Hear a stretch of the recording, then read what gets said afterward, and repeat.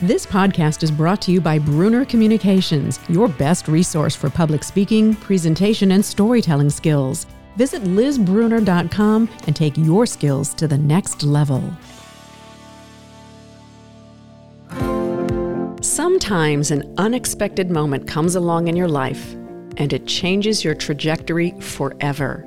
That's exactly what happened to my guest when a car accident nearly took his life. Instead, it gave him a reboot, and now he's on a mission to make the world a better place.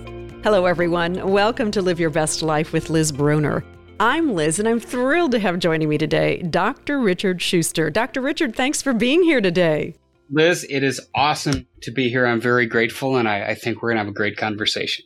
I'm excited to have you on the show. All right, we're going to go back to those college days because right out of college, you were working in the technology sector, and some might say you were living the dream. You were doing everything that you wanted to be doing. In fact, I've heard you say that you thought you wanted to be the next Iron Man, aka Tony Stark. So what were you doing in that job, in that role that was so exciting? It's so funny. And, to put some context as to how ridiculous all of this was, I got my start in IT because I played a practical joke by making a website for an endangered species that didn't exist. And somehow that got picked up by the Wall Street Journal. Like, this was before viral marketing existed, right? So that's how I was able to have on my resume that I knew how to code HTML and do some things in the IT space, because otherwise I was just a guy with a bachelor's in psych that you couldn't really do anything with in the real world. And so I got started in IT, and I ventured out on my own, and I bid on a government contract with the Department of Defense. I don't know how I won it, but I won it. But you did. I had no business at that age. We weren't making bombs or weapons like Tony Stark did. This was to secure the medical records for the Army, to create this secure pipe between two bases. That immediately started this kind of manifest destiny. I'm going to rule the world. I'm going to, buy things and name them after myself and have the jet with my face on the wing, all of these things. I was sure that's what I was supposed to do. It was my God-given right and my destiny. The more I went down this path, the less happy I actually was. Yeah. Well, one night, everything completely changes. A car accident in which you say it's a miracle that you are alive. What happened? This was a Saturday evening that I was going to have dinner with a cousin close by. And when I made a left-hand turn, a kid ran through the intersection, slammed into my car, which sent me spiraling into oncoming traffic. And ultimately, I crashed into a telephone pole on my driver's side, which stopped me. So, Liz, this whole time from the car impacting me to the telephone pole was maybe 3 seconds.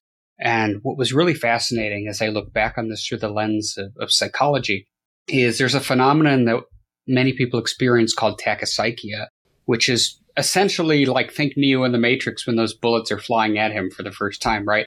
Your perception of time slows down to kind of give you a chance to get your bearings. We've got so many records of this, accounts of this, or soldiers experience this a lot. This 3-second moment, I could see it all in slow motion. Like I remember seeing my windshield just absolutely exploding in little bits of glass floating in the air and light from the sun reflecting off of them, and my center console crushing into my ribs. And I said to myself, I'm about to die. A ghost of Christmas future kind of moment where if I pleaded and learned my lesson, I could wake up the next day and give toys to all the orphan boys and girls in the world, right? It wasn't like that. I knew I was dead. The emotion that I became overwhelmed with was shame and guilt. I reflected upon that my parents, who were having a great time out on a Saturday night, were going to get a call that their son was dead, and it was a needless death, and that all of these things that I coveted, the money and the prestige and all of these things, the car wasn't coming with me. The watch on my wrist wasn't coming with me. Nothing gets to go with me. And I really realized I had not really done anything significant with my life. And so that was the start of really the turning point for me, where I began to focus my efforts not on the accumulation of stuff for the sake of having stuff, but really helping others. And there was a big journey to get to that point. But that was the flashpoint. You broke your spine, as I understand it, and you tore nearly every ligament in your neck. And so that's a whole healing journey in and of itself. Yeah. You eventually get back to your job, but you have also said you were never the same. And you just started to touch on it a little bit about sort of that unfulfilled feeling. And you talked a moment ago, too, about guilt. What were you feeling guilty about? I was guilty that the time I had basically been on this earth was kind of wasted. Again, like I had become so focused just on material things. Guilty that I was going to die a senseless death and my parents were going to get this call. No parent should ever have to bury their child. All right, so you go from this amazing job, 100 miles an hour, all the luxuries, the watches, whatever you want to call it, and then you quit and you go down to zero. Yeah. What does that do to your psyche to go from 100 to zero, and how scary was that? I wish the story, because this is what everybody thinks when they hear this story, is that, I just rolled up my sleeves in the hospital bed and balled up a fist and said, that's it, I'm not doing it anymore. And no, I actually stuck it out after my recovery for almost 2 years in this job. Oh, gosh. Mostly because fear, right? Fear of the unknown. Sure. What would I do if I walked away from this? And then fear in that I told everybody who would listen to me that I was the next big thing. I was going to achieve all of this success. And this means I had to admit failure and own that failure, broadcast that failure, because I told a lot of people all the awesome stuff I was going to do. Ultimately, I did, though, because I was so miserable that I had to walk away. And I remember walking in and I told my partners one day, I said, I'm out. And I walked away. And you didn't know what you were going to do next? No idea. I had some money saved up, not gazillions of dollars, but enough to certainly live for a little while. But it was a dark place for me. I would, sit in my place every day by myself, just kind of rehashing all of this, wallowing in, the failure, if you will. I wasn't ever suicidal. I didn't get that depressed, but this is probably the longest and most significant amount of emotional distress I'd ever experienced at any point in my life. Well, you spend months at home wallowing, doing nothing, feeling depressed, feeling sorry for yourself. And then there comes another moment that yet again changes your life trajectory. You're in the grocery store. You're buying bananas. And you had a moment that suddenly gave you meaning and purpose. What happened? The setup makes it sound so ridiculous. And I joke that if Instacart existed then, I don't know what I'd be doing today, honestly, because I had to leave the house to get food. So I overheard these two women who were talking about their daughters on social media. They were concerned because they were posting inappropriate pictures and they were worrying about security and safety. And, this was my background, right? I had this IT background. And I don't usually interject in people's conversations at the grocery store, but in this instance, I did. Why not? Why not, right? And told them a few things that they could do to keep their family safe online. And I didn't mean to agitate them more so than they already were, but you could see like their eyes got huge, kind of like, silver dollar pancakes. And they asked me if I would come to their PTA and speak on internet safety. And I said, yes. It's not like I had anything else to do, right? This was interesting. Right. My schedule, wallowing in misery. So I did. This was an agenda-free, I wasn't trying to sell anything. I wasn't trying to do anything other than maybe help a few parents who were in the audience. Yeah. And I did. And that felt really good. And that was the first time in a long time that I felt that spark and, hey, this feels really good. And that's really what began kind of my road towards, what I'm doing today, ultimately. Well, that path leads you to work with a teen. You end up mentoring. You go down another path and get your master's in social work. You get a doctorate in clinical psychology. You work with patients that are at the Cleveland Clinic, with NFL players and the concussion protocol. Oh my goodness. So many different layers that occurred. What was going through your mind as you went down that path? The theme that kind of was consistently there, I'm grateful that I get to help people. I mean, the NFL stuff was cool, and my residency, my postdoctoral residency had an affiliation with the Cleveland Clinic, and so I'd see a whole variety of patients from there. Very different, right? But I was content. Like around that time, I'm married now. My first kid was on the way. And so I felt like, all right, I'm doing what I'm supposed to be doing. That felt really good. Yeah. Now, a lot of this work, too, that you're doing today is about the brain. And you touched on it a moment ago of what was happening when you were having your car accident. One of the things that I think is so fascinating, and you know this certainly better than I do, is that we are biologically wired in our brains. They're designed to help other people. Help us understand that. It wouldn't seem that way because society has us focus on what? Selfies? Like we are a very me-focused society, and increasingly so, as the data suggests. So there is a part of our brain, which is a very ancient part of our brain called the mesolimbic pathway. And essentially, if I took any two people and I gave person A $1,000 and person B gave some random person $1,000, the same exact parts of their brains are lighting up. It's that mesolimbic pathway. There are neurotransmitters that get released when we do good things. Dopamine is one. It's part of the brain's pleasure center. Oxytocin is another. It promotes trust and good feelings. So essentially, we are hardwired, truly hardwired to feel good when we help other people. Mm. I've been trying to shine a light on that for the last several years through my platform because people need to know. And that's why, on my podcast that you were recently on, I end it by asking people to go and commit acts of kindness because I understand that what happens neurobiologically when we commit acts of kindness. And if somebody gets in the habit of doing this, if somebody truly does kind things for other people every day, there's no way that their life isn't going to get better. There is no better way to feel good than doing something truly selfless for somebody else. There just isn't. Love that. Well, you mentioned your podcast, which I want to make sure we tell people about. It's called The Daily Helping with Dr. Richard Schuster. You are also a licensed clinical psychologist, a TEDx speaker. You're the CEO of your own company called Your Success Insights. And you have been called an altruism expert. What does that mean? I don't know who said that. I want to thank them. We'll thank them for you. That really was a main focus of my platform for a number of years, just that the science of helping others, the neurobiology of helping others, just what we just talked about a little bit, is that there isn't enough of this. And you know this. You were a news media expert for how many years?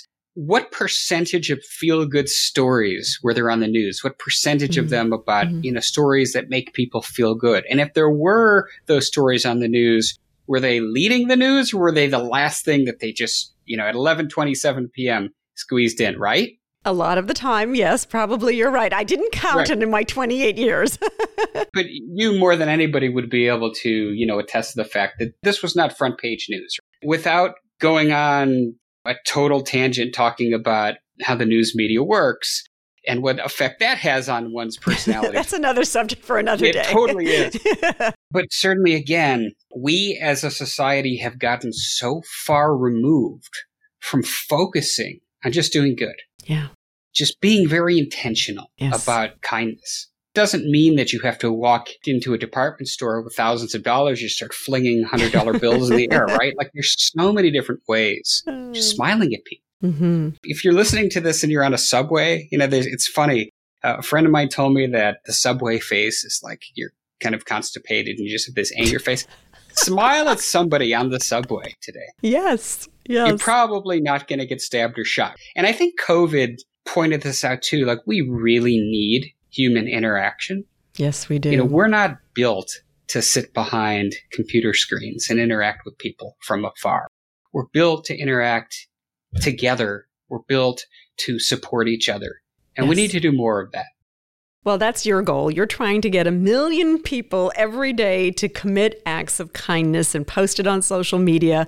Because as you're saying, one act of kindness can truly make a difference in someone's life. And I know people reach out to you and they share with you what some of those acts of kindness are. Give me two favorites. Give me two favorites that you've heard about. I know, because it can be anything. It can be smiling at someone. I've had people who have reached out who have, said that they, were inspired to start a nonprofit because of me, because of hearing the podcast. My favorite of all time. Yes, favorite of all time. Then this was very early in my podcasting adventure.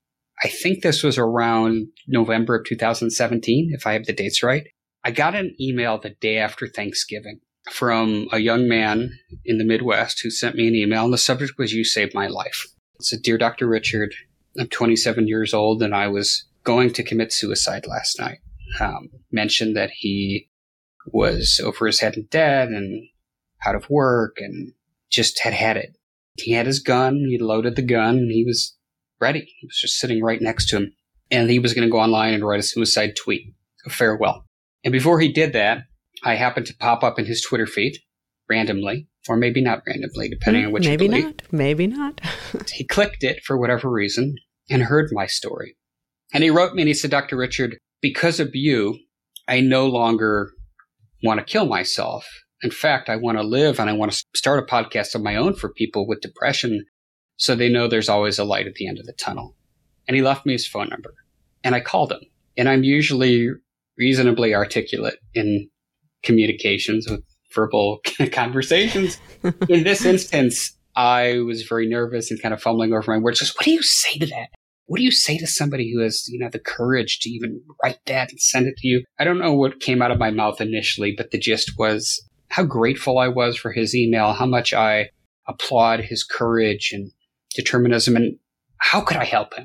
He wanted to do this podcast, and I helped him launch a show. I went on his show. Now today, he's a coach. He's making six figures. He's helping people, and because he's earning enough money through his things, he's able to help a relative that otherwise he wouldn't have been able to help, who needed it financially. And I never created that podcast at all to prevent suicide. And I mean, professionally, in a clinical setting, I don't know how many people have walked into my office on the verge of committing suicide. And my reaction was to immediately go through this series of go into my training, risk management. Well, do you have a weapon? As doctors, we go through this kind of very, I don't want to say inhuman, but it's, that's the direction you go. So I've probably prevented, I don't know how many suicides in my life, but a lot in my role as a clinician. Because contextually, this was so different and not at all what I had planned. This was probably the coolest thing. And I remember I told my wife, I said, I don't know where this journey is going, and I don't know what's going to come of having this podcast and doing this other stuff. But I said, if we never make a dime from it, it prevented a suicide. Yes. And that is the coolest thing in the world. And so you never know. Just another example, when you do good things, the ripple effects often come back. And now that's obviously an extreme example, but I promise you, and you never know how you'll touch somebody's life. Who knows how then that person will touch other people's lives too. When you think back to your days in the tech sector, you thought you were living the dream back then, and to where you are today, what's the most important lesson you've learned about yourself that maybe you haven't shared with people yet? I think what I have learned through a series of experiences since then is to be hungry, but not all the way full. So what I mean by that is be satisfied. So many of us who are high achievers, we set goals, right? And sometimes they're impossible goals. And then when you achieve them, it's like, now what? Now what? What I have learned is to be grateful every day. I have a gratitude practice that is part of my daily routine, where it's a journal. What am I grateful for? But really to stop and smell the roses and be satisfied. And I am. I have crafted for myself a really cool life where I now have the ability to spend quality time with my family and my pup. I get to interact with causes that I'm really passionate about and be involved and make a difference. Like I've got a nonprofit. I have the tech company that you mentioned. Like there's all these things I'm doing that I would have never done otherwise had life not taken me down this path. I don't know if it would have happened quicker if I had kind of figured this all out sooner. I think the black hole, as I kind of like to call it, that period where I was really dark. I think I needed to go through that. If you had told me all these years ago, I mean, even when I started my practice as a clinician, hey, in a few years, you're going to be doing this podcast and you're not going to want to do this anymore. I would not have believed it. And I certainly wouldn't have believed that I had people pulling the show in 150 countries and, all of the speaking and all of the things that have come. Never would I have anticipated all of these things. So just very grateful, kind of live in that moment. The podcast, just to remind everybody, is called The Daily Helping with Dr. Richard Schuster. Food for the brain, knowledge from the experts, tools to win at life. And if you'd like to learn more about Dr. Richard, just go to his website. It's drrichardschuster.com. That's drrichardschuster.com.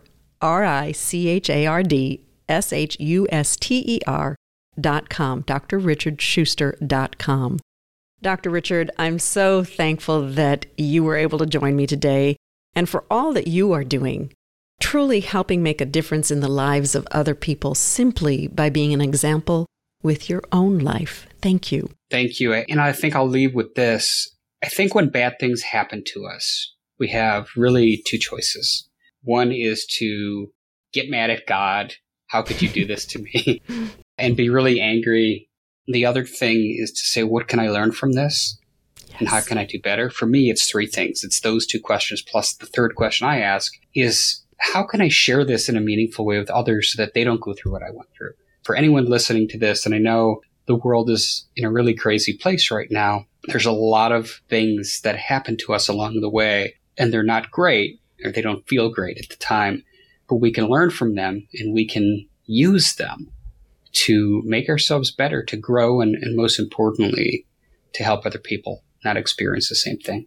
Absolutely fantastic.